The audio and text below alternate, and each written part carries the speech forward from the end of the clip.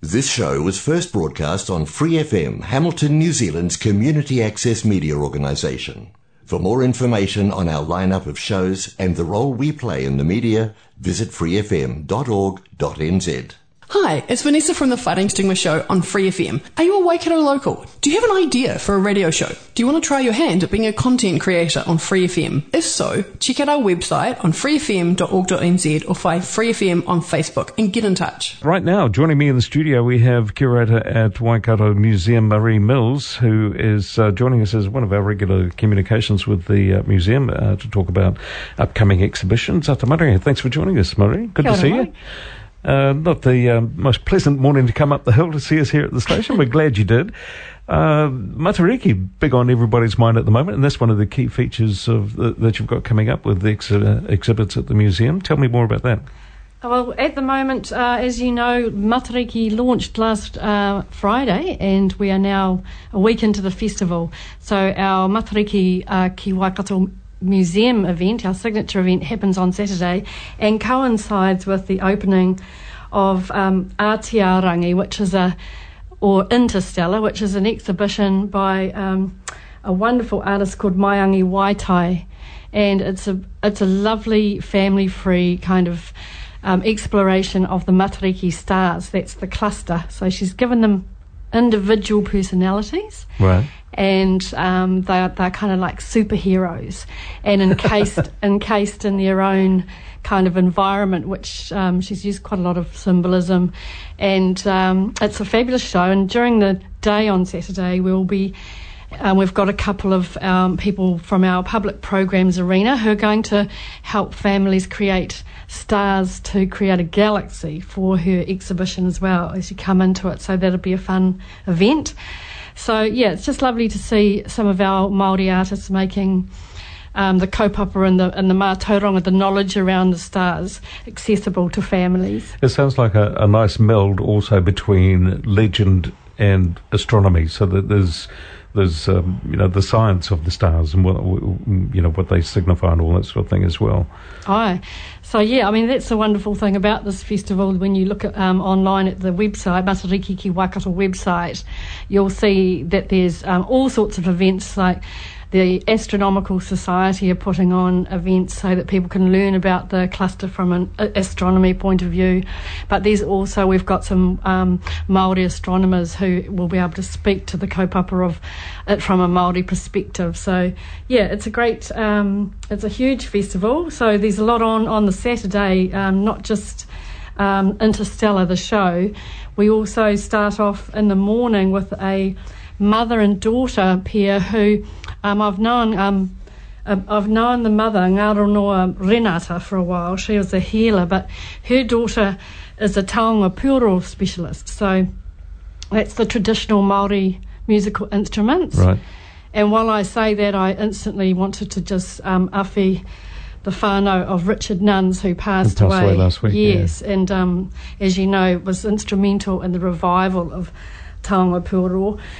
So she's going to be playing, and her mother will help people to move. So it's a type of contemporary Māori yoga, I think, to these sounds. And they talk about the sounds of these instruments being vibrations. So that'll be very interesting. That's our first kick-off of the day on Saturday. We've also got our fabulous Rupu Aroha Ki Te Rāranga group of weavers, and they've been with us for a couple of years now. Fabulous group of wahine, and I believe we've got a Māori male weaver coming this time as well, and they're making tipare with that's the headbands with the children and their parents, and that's always extremely popular.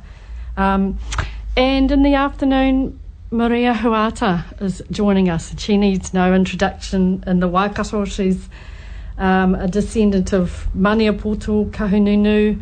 She's Ngāti Porou and Ngāti Whakaue, and she's been a presenter, TV and radio presenter for many years, and producer of multimedia productions. But she's going to, I guess she's always been a huge advocate of te reo Māori, and she's going to help our participants learn to be interactive orators and storytellers. So I think I'm really interested to see what she's going to do, but it's going to be pretty exciting, I think. Yeah, sounds it. And and then we've got obviously our performing geniuses from Entertainment Suite will come again, and they've been regulars, hugely enjoyable because they are kapahaka maurako specialists who invite the audience to learn alongside them. Nice. So you can come along and learn some of those, skills with the rako, with kapahaka and waiata. So that will be on in the afternoon as well. So we're looking at a pretty busy day. Gee, I'll say. Yeah, that's on Saturday. On Saturday, and that's, how long does the celebration of Matariki go in terms of what the museum is going to be involved in? It's just that signature event for the festival is on the Saturday from 10 till 4. Yeah. But the festival itself runs right through to the end of July, and the Interstellar exhibition that I was talking about earlier, Maiangi Waiati's her exhibition will be on until the end of the festival. Okay. Well, it sounds like it's a terrific launch for all of those things, but Saturday's going to be a really immersive day, and if you've got the time to be there for all of it or part of it, it sounds like it's certainly going to be worthwhile. A couple of other major things coming up I wanted to touch on as well, one of which is really interesting, which is 1981. It seems like just yesterday for those of us that lived through it all, but it's a long time ago now. We're talking about the unrest around the Springbok tour at the time. Tell me more about that. Well, this is an extraordinary show put on by Dr. Nadia Gashau, history curator, and she was only 5 when this event happened. The whole exhibition is around the event when the Springbok was scheduled to play in Hamilton, and as you know, a lot of people don't know, actually, that's what we've been discovering, they don't know, there was protesters arrived and stormed the grounds, and the game was called off. And of course this was a hugely important rugby game back in 1981, and it was being televised all around the world. A lot of people in South Africa had got up early to watch it on TV. So it was a globally momentous event for New Zealand and for the world, really, because, we've been through recently the Black Lives Matter movement, and we forget that it wasn't that long ago in this country where, extreme racism, I'm going to say, was evident and prolific. And we saw it in droves during that time. So it's quite a disturbing show. It's a revealing show. I imagine quite confronting for a lot of people as well. As an adult of a certain age, 30 years ago to me doesn't seem that long. And I remember the Hamilton event, when everything reached its tipping point there, was really the defining moment in terms of the protests and what happened after that. Was what became really significant, and the protesting about the tour and the fact that the game got called off, the flower bombing of the field, all that sort of stuff that happened at the time was hugely significant. And I don't think we realised in this country, as you say, what the impact was like overseas and how significant that was in terms of changing public opinion in a much wider sense than what it was happening here. Yes, I mean, I think the media has so much to we've got to be grateful for them, and I think what this exhibition does is show the role of the photographer, of the recorder. Right amongst it all, yeah. They were, and even our own museum photographer, Kay Springer, he was there. There are photographs. So when we had the blessing for the exhibition, some of the photographers came. So I think someone came over from Australia who lives there now. And it was a moving experience because they relived that violence that they were subjected to, just wanting to be there and record this momentous occasion. So, yes, it's. I think it's a when those photographers and people that were involved in the protests see themselves in these images, it does bring back that horror of being hunted down by rugby supporters post the game, and if anyone knows, it was people stormed the student village, for example, looking for supporters to give them a beating, and there was some pretty horrific injuries happened post the calling off of the game, where angry rugby supporters at that stage just hadn't got their head around what it meant, because I guess they were in a place of denial, saying, it's not about politics, this is sport, and that was the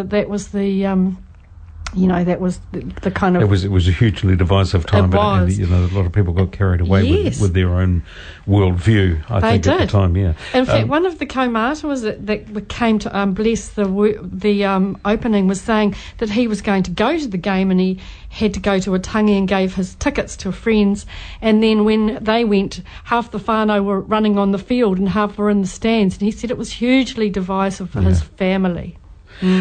That is open now, runs through till the 26th of September, and I'm pleased to hear you talk about the significance of the photographs and all of this, because our next thing that I want to talk about is one of New Zealand's preeminent photographers from a history recording point of view, but also just the quality of her work was amazing.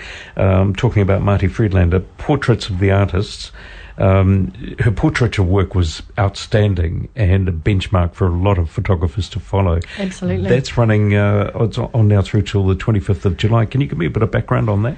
Yeah, absolutely. I mean, this is a collection, and it's a hugely significant collection too, of works which are just artists and creatives from around Aotearoa.